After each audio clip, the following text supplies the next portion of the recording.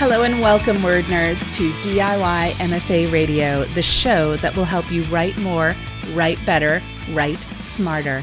I'm Gabriela Pereira, instigator of DIY MFA and your host for this podcast. Now let's talk writing. Hello, word nerds. Gabriela here, and welcome back to DIY MFA Radio. Our show notes are over at DIYMFA.com/406 because it's episode 406. Also, if you're enjoying the podcast, please subscribe on Apple, Google, Stitcher Radio, Spotify, iHeartRadio, all the places where you might listen to a podcast. And please leave us a review. This will help other word nerds out there discover the show as well. Have you signed up to be a DIY MFA Radio Insider yet? This is an exciting new monthly newsletter, especially for our podcast listeners. Every month, you'll get an email from our producer with recaps of the most recent episodes, a curated listening list of episodes on a particular theme, and other fun goodies we only share via email. Best of all, it's free to join. The theme for April is picture books, and you can become an insider by signing up with your email at DIYMFA.com/insiders. Now, today I have the pleasure of interviewing G. Kellner. Gail is a poet, essayist, artist, educator, and author of Hope, A History of the Future, which is a novel in which she imagines a peaceful, just, sustainable future based on facts, legal precedents, and historical documents. Gail lives in a home that has been in her family for 5 generations. She spends most of her time creating with words, paints, and sculpture, as well as walking the beaches and forests of her island home with her dog. Welcome, Gail. It is so great to have you here today. Thank you so much, Gabriella. I'm excited to be here and talk with you and other word nerds. I definitely fall in that category. I totally hear you. When I say word nerds, I always mean we, like all of us, including the guest and myself.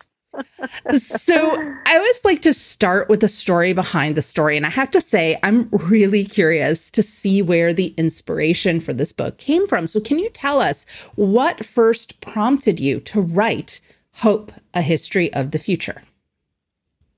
Well, like any author would probably tell you, there are many lines that flow back, many threads that suddenly come together and you're like, I need to do this. So Hope, A History of the Future was first conceived when I was a teacher, an educator back in 2016. And I began to listen to my students. And these were 12-year-olds. They hadn't even hit teenage angst yet. Be deeply concerned about the state of the world, the state of the planet, and even wondering if human beings should even be here. Like they were that despondent and hopeless. And I also heard that reflected in my own adult children's conversations. And that was the beginning. Like, yeah, one thing that I could do is I could write a book that imagined a future where things worked out. And I needed and felt like my special calling was, because I have a background in history, I'm an avid reader, that this possibility actually exists closer to the surface than most people realize. And so that really motivated me. And I was ready to do something else, and I didn't know what was going to be next for me. So I actually quit my job, broke into a tiny retirement account, and set out to write Hope, A History of the Future. So I want to unpack that a little bit because I think a lot of us are used to reading books about the future that are kind of bleak. And they're bleak in different ways. Sometimes they're bleak because it's like technology has taken over the world, or they're bleak because it's like post-apocalyptic and, that whole thing. It's kind of rare to see a future imagined that is realistically hopeful. Like there's also the utopia that's actually darker beneath the surface than we really think. But like, this is not that. This is a truly hopeful look at the future. So can you talk a little bit more about that? Because I feel like you are tapping into something that isn't always the theme that we see when we see future-based stories. Mm-hmm. that had been my experience as well. And my sense in general was just that the world right now just really needed to be able to imagine what a hopeful, sustainable, peaceful, just future looked like. And I realized that it's hard as humans, we're really hardwired to see problems. We're hardwired to see it, which is important. You want to, you got to see that tiger coming at you to get out of the way, evolutionarily speaking. We have to, though, move beyond that to imagining what's possible if we want to get there. Like, it's very hard to live out a positive future unless you have some kind of vision of what that might look like. And it's not that my vision is the only vision, or it isn't that, but most people, I would say, around the world, 99 point plus people around the world want peace, want justice, and want to live in a verdant, sustainable world. We actually have something we all agree on. Yes, 100%. This is going to sound like a totally weird tangent, but I promise it does relate. So I've been binge watching Star Trek episodes. So I watched like Star Trek: The Next Generation. I watched the whole series, and now I'm working my way through Voyager. And one of the things that I find that does come up, and it's different, but that's probably the only other thing that I've seen that actually imagines a hopeful future, as opposed to like something where maybe it's a little hopeful, but then it all goes wrong. And even that like doesn't quite go well all the time. They still have wars. They still have a lot of problems that they're dealing with. So to me, it's just fascinating, this idea of imagining this hopeful future and having that be something that could realistically even be achieved. Yeah. Of course, from a storytelling perspective, that does pose problems, right? Like, stories are driven by conflict, right? So can you talk a little bit about how you manage that in this book to have that hopeful future, but then also maintain that conflict so that readers are continuing to turn pages?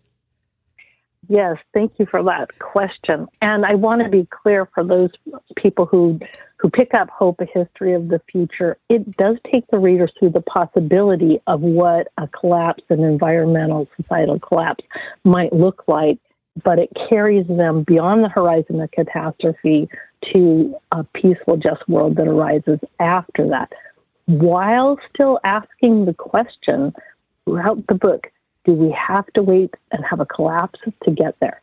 So it does play with fire. It takes a very hard and honest look at what could happen if we continue on the path that we are, particularly with climate chaos. But it also lays out a case, like I said, a case based in historical precedents that for peace, for justice, and for sustainability. And I do so by including in the back matter, after the novel itself, its conclusion, the back matter is filled with documents such as the Universal Declaration of Human Rights that was signed in 1948 by nearly all of the world's leadership. Also, documents such as the Treaty for the Renunciation of War, a little-known 1928 a treaty that at the time was well-known all over the world, but it's been forgotten that we had reached an agreement for peace around the world. So I include that, as well as things such as the World Peace Through World Law, which is a fascinating book written in the late 1950s that outlines how do we create, it's a step-by-step guide, and I reference that in the book. There's also the Parliament of the World's Religions' Fifth Directive that I include, which talks about sustainability and a commitment to caring for the earth. So to get back to your question, how do you keep the tension? The tension is there because of the reality we're living in. And the story asks the question, how do we get to this place? And do we have to actually go through a collapse to get there? Yeah. So let's unpack that a little bit more because, our listeners who maybe haven't had a chance to pick up the book and read it already because it just came out, but, they might be thinking, wait a minute, is this a novel, or is this like, it's supposed to be a novel, but wait a minute, it sounds like we're talking about climate change and stuff. So there is a through line, there's a story thread, and it all starts with a book. So can you talk about how the story begins and why that's so important? Yes. I hear two questions in there. One, is it a novel or is it a book of facts? And what I would say is it Hope, a History of the Future. The book actually walks that tightrope between fact and fiction.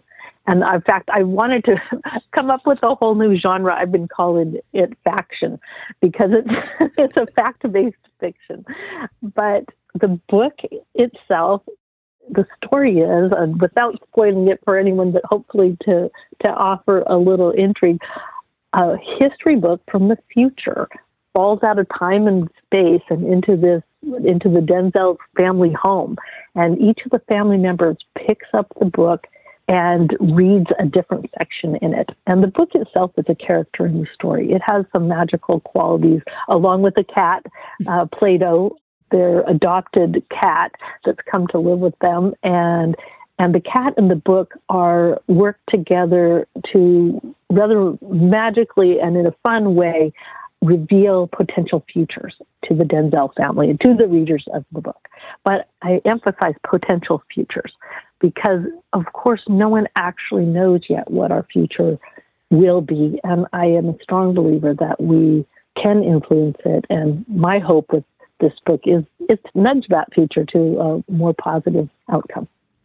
Yes. So you mentioned the cat, and we were chatting before we started recording this about how I also happen to have a cat that lives in my office, very similar to the cat in the book, although our cat is not named Plato. And I'm curious also because you mentioned that, you have a dog, your website mentions that you're allergic to cats. So like, why a cat? Well, I am allergic to cats and I don't actually have a cat, but I am constantly entertained by the cats that my family and friends have. And I find them intriguing characters and slightly otherworldly and pretty magical. So they're a perfect trickster character in a book, I think. And I so enjoyed the humor and the affection and the surprise that the cat as a character in the book brings. And enough so that the Plato, the cat in the story, made it to the book cover. So right under Hope, a History of the Future, a novel by Kellner, you see coming up from the page just the ears and green eyes of a cat as if it is looking right at you over the edge of the book. I love it. So let's talk a little bit more about the story a little bit more. And obviously we want to avoid spoilers, but I want to dig into how you framed this book with the family that receives the history book, and then things, unravel from there. They're reading the book, but they're not reading the same sections. So like they're each reading different parts. Can you talk a little bit about how like the family, the Denzel family, and then how the family that appears in the narrative, like how all these things are tied together? Well, I have to be careful because there is a spoiler potential in that. One of the things that the reader uncovers as they go through is the possible connection between the family that's reading the book and the characters that they're reading about, the people that they're reading about that are living in this future world. One of the things people who might be interested, especially if you're a writer or aspiring writer, one of the things I wanted to do was find characters that could relate to lots of different people, because this book is really intended for readers, 14 to on up to 104. It's really intended for everyone.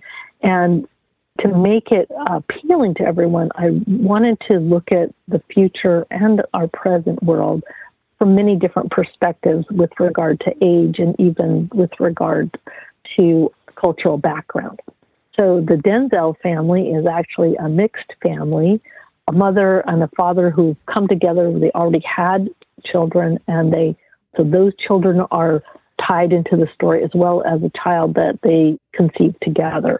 Her name is Grace, and she is the youngest member at about 10 years old, who picks up the book, and she always opens it 100 years plus into the future, and she reads about this peaceful, just, verdant world and what it looks like to live in that, a place where people travel widely because there's no war.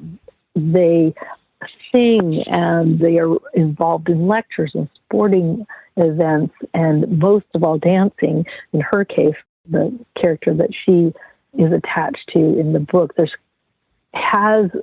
gives us a peek into what it looks like to live in a world where we get it right, where we're in tune and not overrunning the nature around us, but living peacefully, living in a just society, living in a world that has recovered from the current climate crisis that we're experiencing. That's really fascinating. And what jumped out at me also is, you mentioned that this is a blended family or a mixed family, and that in many ways, the character of Grace is got like a foot in different worlds. Mm-hmm. And there's also like a character, the little bird character, that has her foot in many different parts of that world as it evolves. And so I definitely see like parallels of like which characters are the ones that are like connectors between the times. Mm-hmm. And then which characters are the ones that are more sort of firmly planted in their place and time. Yes. The story, it spans 7 generations. So in that, you get to see people at many different ages and stages in their life as well. So Grace, as we started to talk about, the youngest character, the child of Joyce and Mark Denzel, she opens the book and she discovers this beautiful, peaceful world. There's also a companion character that's in the book, and these are survivor stories that Joyce is primarily reading, but also the older children pick up and read, and Mark as well. And there's a story of a young girl who rather miraculously survives a climatic collapse and goes on to create she eventually is given the name Little Bird because the birds become her second family after her first family passes and before she meets her third family. And so not only does the cat interweave in the story, but so do animals, and she has kind of a sacred relationship with one bird in particular, a crow named Alala that she rescues. So every character in the story aspect of the book has a parallel character of readers that are in the Denzel family picking up this book and opening and reading the story. So when you came up with this idea, this sort of structure, right, that like it's almost like the never ending story. Like there's the part that's in the book and then there's the part that's like outside of the book. And in this, we have like the family, the Denzel family that's reading, and then the stuff that's happening, the whole, 100 years of stuff that's happening in the story of the book itself. How did you come up with that framework for it? It's a really good question. It was a fun story how I came up with the opening, and it seemed to just unfold after that. I was actually in my kitchen making a cup of tea, and I heard a clatter in my own home library, which is really just a glorified hallway.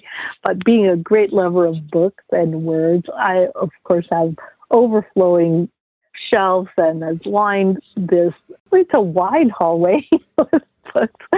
And anyway, I hear this clatter in the other room. I'm sitting making a cup of tea and getting ready to sit down and work on the book. And I hear this clatter, and I walk in and I open the door, and there in the middle of the floor, laid square with the walls and the rug, is a book laying upside down. No explanation of how it got there. And I use that then as the opening in the story of Hope, A History of the Future, where Joyce walks in and she finds a book that has fallen out of time and place and into her family's home. And it's a history book from the future. So this one, the actual story, it was like a dictionary. And so it fell out of time and space and seemingly. And I did almost like what Joyce did. I turned and looked up to see if there was a hole in the ceiling. So that's an ambitious undertaking, especially for a first novel. And this is your debut novel. So how did you get organized? Like once you had that image of this book falls essentially out of the sky, but not through the ceiling, like out of nowhere. And it's from the future and you have the family that's reading it, the stuff that's happening in it. So you had that idea. You know, it's one thing to have the concept. It's a very different thing to have the whole story figured out and understanding like who's going to read what part of the book and why are they reading that part and things like that. And then what order are you putting all of these events in? Because as we've already mentioned, they don't necessarily read the same parts or in the same order. So like the reader is kind of jumping back and forth between the far future and the, you know, closer future. So how did you stay organized? How did you figure out how all these threads would weave together without losing your mind, basically? Well, I think you're making a pretty big assumption that I didn't lose my mind. But there were times when I was just like, Gail, what are you doing? You have bitten off a huge, huge task. But I always remember, I think it was Shel Silverstein's poem where the little girl eats a whale, and how does she do it? One bite at a time. So I just would think of it like that. So every day I would just continue to work at it. I did take a huge piece of butcher paper and cover one entire wall with the butcher paper. And then I took all the little notes and Post-its and I put them, taped them, attached them to this big piece of construction paper where I had literally just with a large arm movement, the whole arm drawn big lines of the intertwining story. So I drew the storyline out. And at the time when I started, I had three main storylines that I was working with. So I drew those out and I could see that how they interwove visually. And so that really helped me organize it. And then the other thing I think I did that was possibly contributed to that is I learned to only keep one version of the story. Because you can imagine there could have been many, many versions, and any writer would probably experience this. You can get going and you've got so many versions, you don't know what to do with them afterwards. So I kept only one live version. If I wrote something and I wasn't sure if I wanted it or not, it stayed in basically a dead file that I could retrieve if I wanted it, but I only kept one live version of the story. So that was one of my ways of organizing it. I also packed my chapters so that they were self-contained, and I had the ability to move my chapters around in order to interweave them with one another.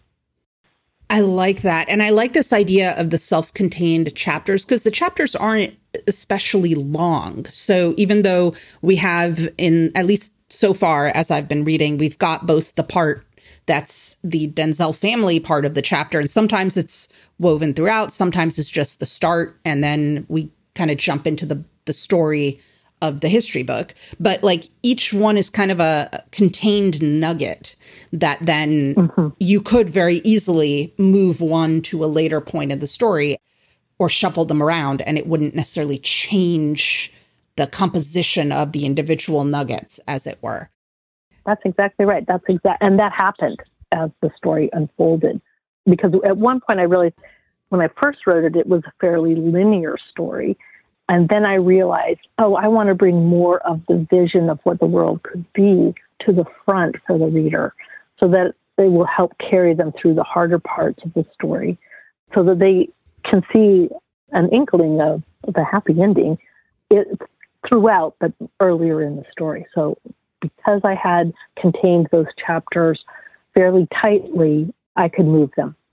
Yeah, I'm glad you did it that way because I have to say, like, I was reading, I think it's chapter 3, where the mother, Joyce, is reading the parts that are not necessarily pleasant about the time before.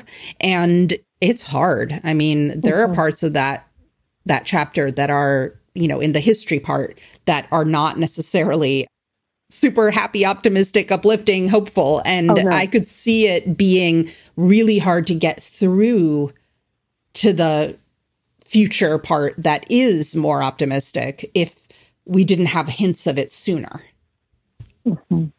Yes, and I think that one of my motivations for the book is that I think in order to move to that future that I believe most people want, a peaceful, just, verdant society, we have to take a hard look at what happens if we don't do that, if we don't move in that direction. And that's very difficult, but very important piece of, I believe, all our civic responsibilities as members of this planet to go ahead, pull our heads out of the proverbial sand, as difficult as it is, and take a peek at where we're going if we do nothing.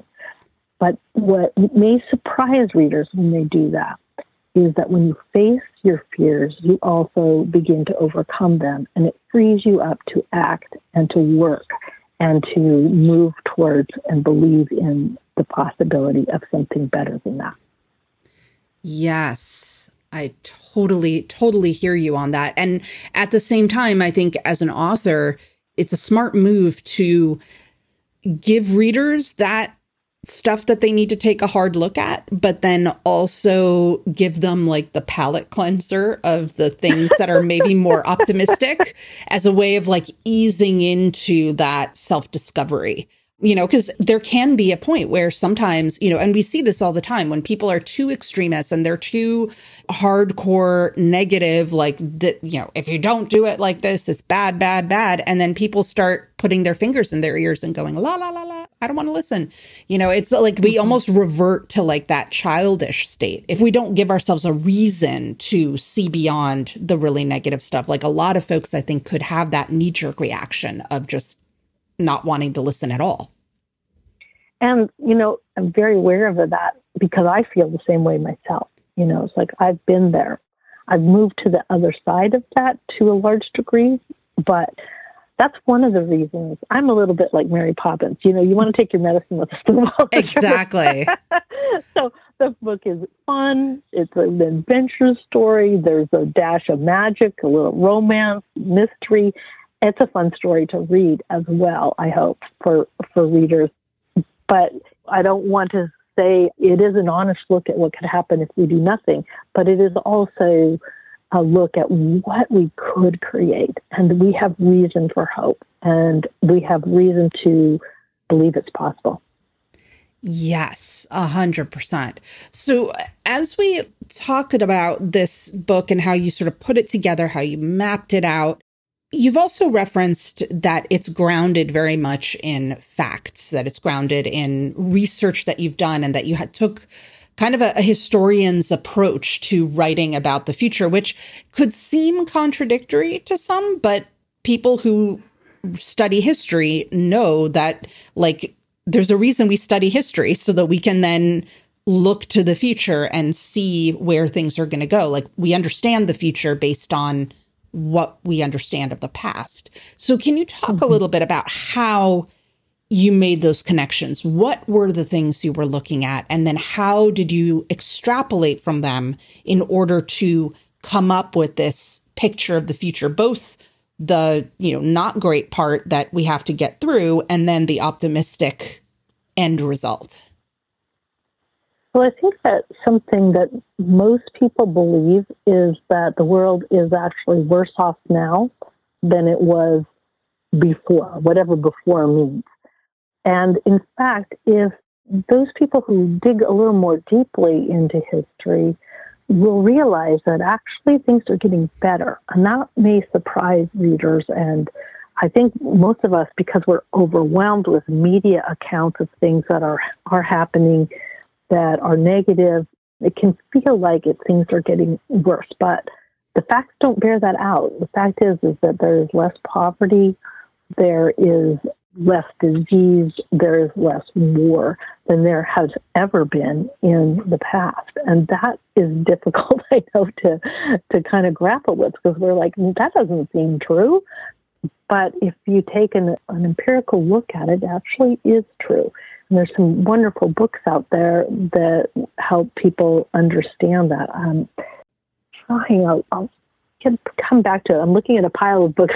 My bed is covered in books. My couch is covered in books. My bookshelves are, needless to say, stuffed full. So I'm looking around for the book I'm referencing in particular. But I came to that realization when I actually read a book myself written by several, I think they were Cambridge professors.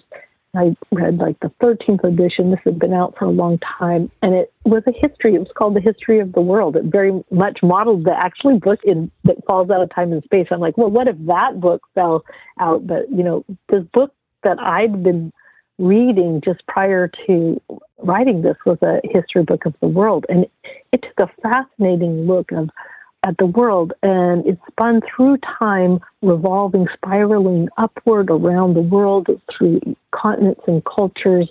It came as a revelation to me that the world was becoming a better place, and we just have to take it to the next step. And of course, I do have to say, with the caveat that the environment is in worse shape than it has been, and that we do need to address that issue first and foremost alongside the issues of peace and justice. So I'm curious, because when you were describing all of that and you were saying, a lot of people think that we're in worse shape now than we were before. When you say before, is it like the 1950s, or are we talking like before as in before the Industrial Revolution or before the Dark Ages? I mean, there's a lot of befores, right, that we could go back to. And I can see how things are a whole lot better than the Dark Ages. Things were not great for the vast majority of people, at least in the Western Hemisphere, in Europe, as it were. The parts that, unfortunately are highlighted in most history books these days, things were not that great for the vast majority of those folks. And then, things have improved. But there are certain things that we look at and that I can see people looking on a more compressed timeline being a lot more unsettled, that things have continued to get worse or they haven't improved at the rate that we would want them to improve. So can you explain that a little bit more? Absolutely. What a good question. Yes, when I say before, I'm reaching out with my arm and making a giant arc, because I am talking the before in all of recorded history. I mean, in the time of, for example, Genghis Khan, it was normal. If you wanted something, you just went in, wiped out a city, killed all the women, the children, as well as the men that might be fighting, and you took it. And you didn't look back. And that was considered normal and fine. So I'm looking at the broad reach of history. And even if you go back a few hundred years, people had much shorter lifespans. They had poverty was more common, famine was common, disease rampant. I think that it's easy because we don't focus on the things that are working. We focus on the things that aren't working. So it gives us a false understanding about the actual state of the world. That is not to say there aren't terrible things that are happening, obviously from pandemics to wars, invasions, but they actually are happening far less than they used to. And I encourage listeners to go research that themselves. You can look at indexes of poverty. You can look at indexes of violence. You can, particularly the aspects of wars. You can look at food availability. There's a lot to feel hopeful about, but we do have serious work in front of us. No question about it. And I don't mean to, I'm not a Pollyanna. Mm-hmm. I look straight at the facts, and these are the conclusions I've drawn, even though I can see the many, many issues we have to face. Yes. So I can totally see how it makes sense that things are a lot better now compared to before, at the dawn of history or what have you. The smaller increments are kind of a different beast, though, right? Like the changes from, decade to decade. But I'm also thinking about this idea of impact. So you gave the example of people invading, in the days of Genghis Khan, invading a village or a town and just killing everybody, taking what they want and doing whatever they want. That's a different thing, or the impact of that choice is different when you have fewer people around the world. It's harder to get from one part of the world to another. So, how much ground can you really cover when you don't have planes and cars and things like that? So I'm curious, how does the impact of these not great choices, how does that affect things? Because while people might be making better choices now, they may not be going out and slaughtering entire villages.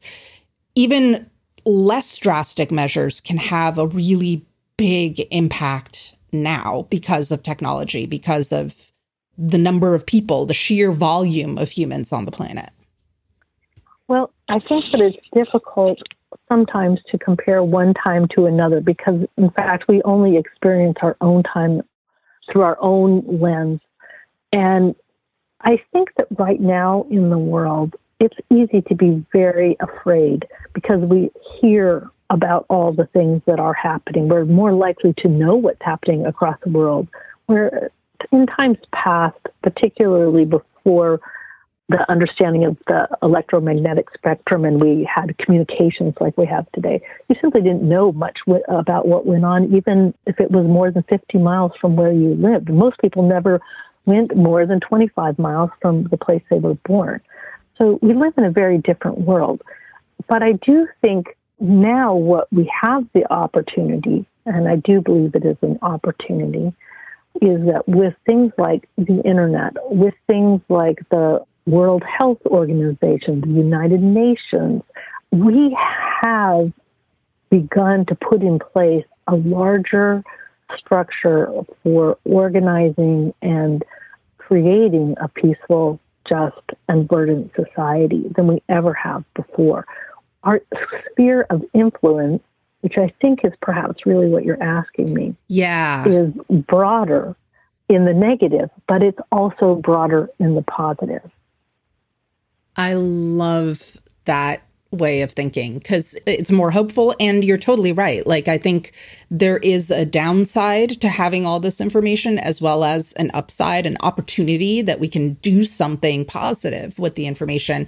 And, as you were describing before of people having this negative view of, if we don't fix things and kind of almost feeling trapped in this feeling of panic, a lot of that happens because of scare tactics that are happening in the media, and that's because that's what sells advertising. Yeah.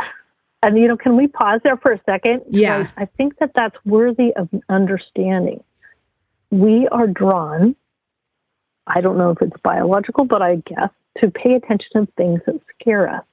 And that drives media that feeds us information that scares us.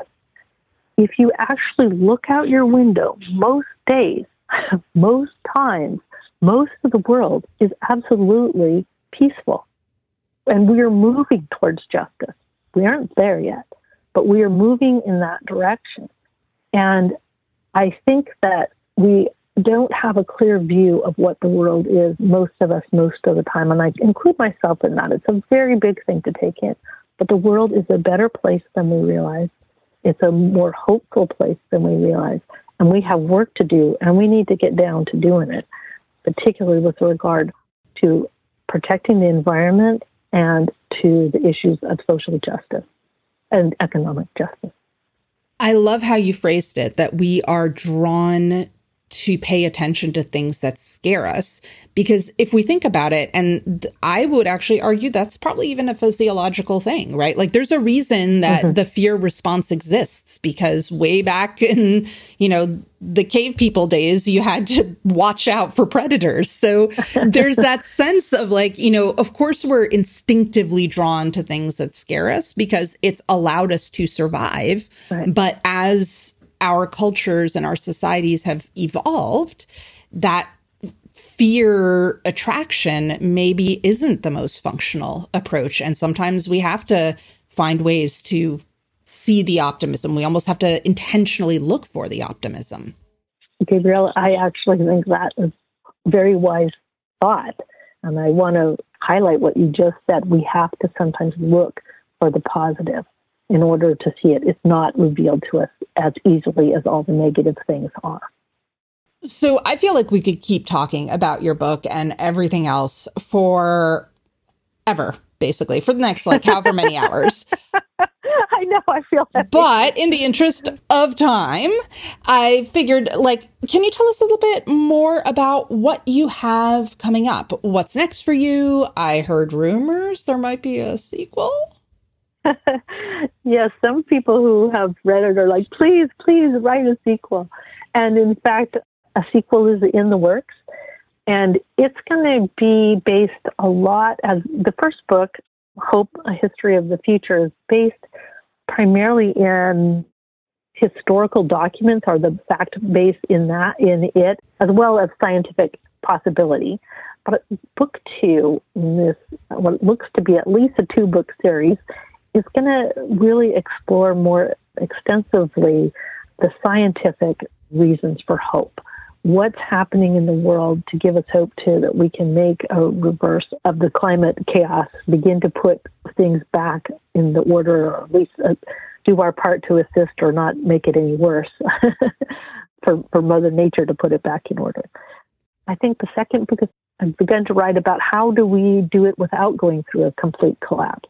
What is a path to a peaceful, just, verdant future without having to completely restart the world? And so that is something that I'm working on right now. I love it. And do you have anything else that you'd like to share with our listeners? Well, I'm a poet who has written a novel, so I'm always weaving in poems, and there's always poems coming. So a book of poems is in the works, as well as several fun children's books that I'm working on. So those will be coming out as well. So thank you for asking about that. Love it. So I always like to end with the same question. What's your number one tip for writers? I think the thing that I learned as a writer was the importance of sitting down and getting to work first thing right after coffee in the morning. I think that was going to be my tip. If you want to get something done, the main thing is to set aside your prime time, not after work, not after the dishes, not after the phone calls, not after the errands. Sit down, and whatever for you is your prime time to work, and dedicate that to something that matters. Such great advice. Gail, thank you so much for being here today. It's been an absolute pleasure. For me as well. Thank you, Gabriella. All right, word nerds, thanks so much for listening. Keep writing and keep being awesome.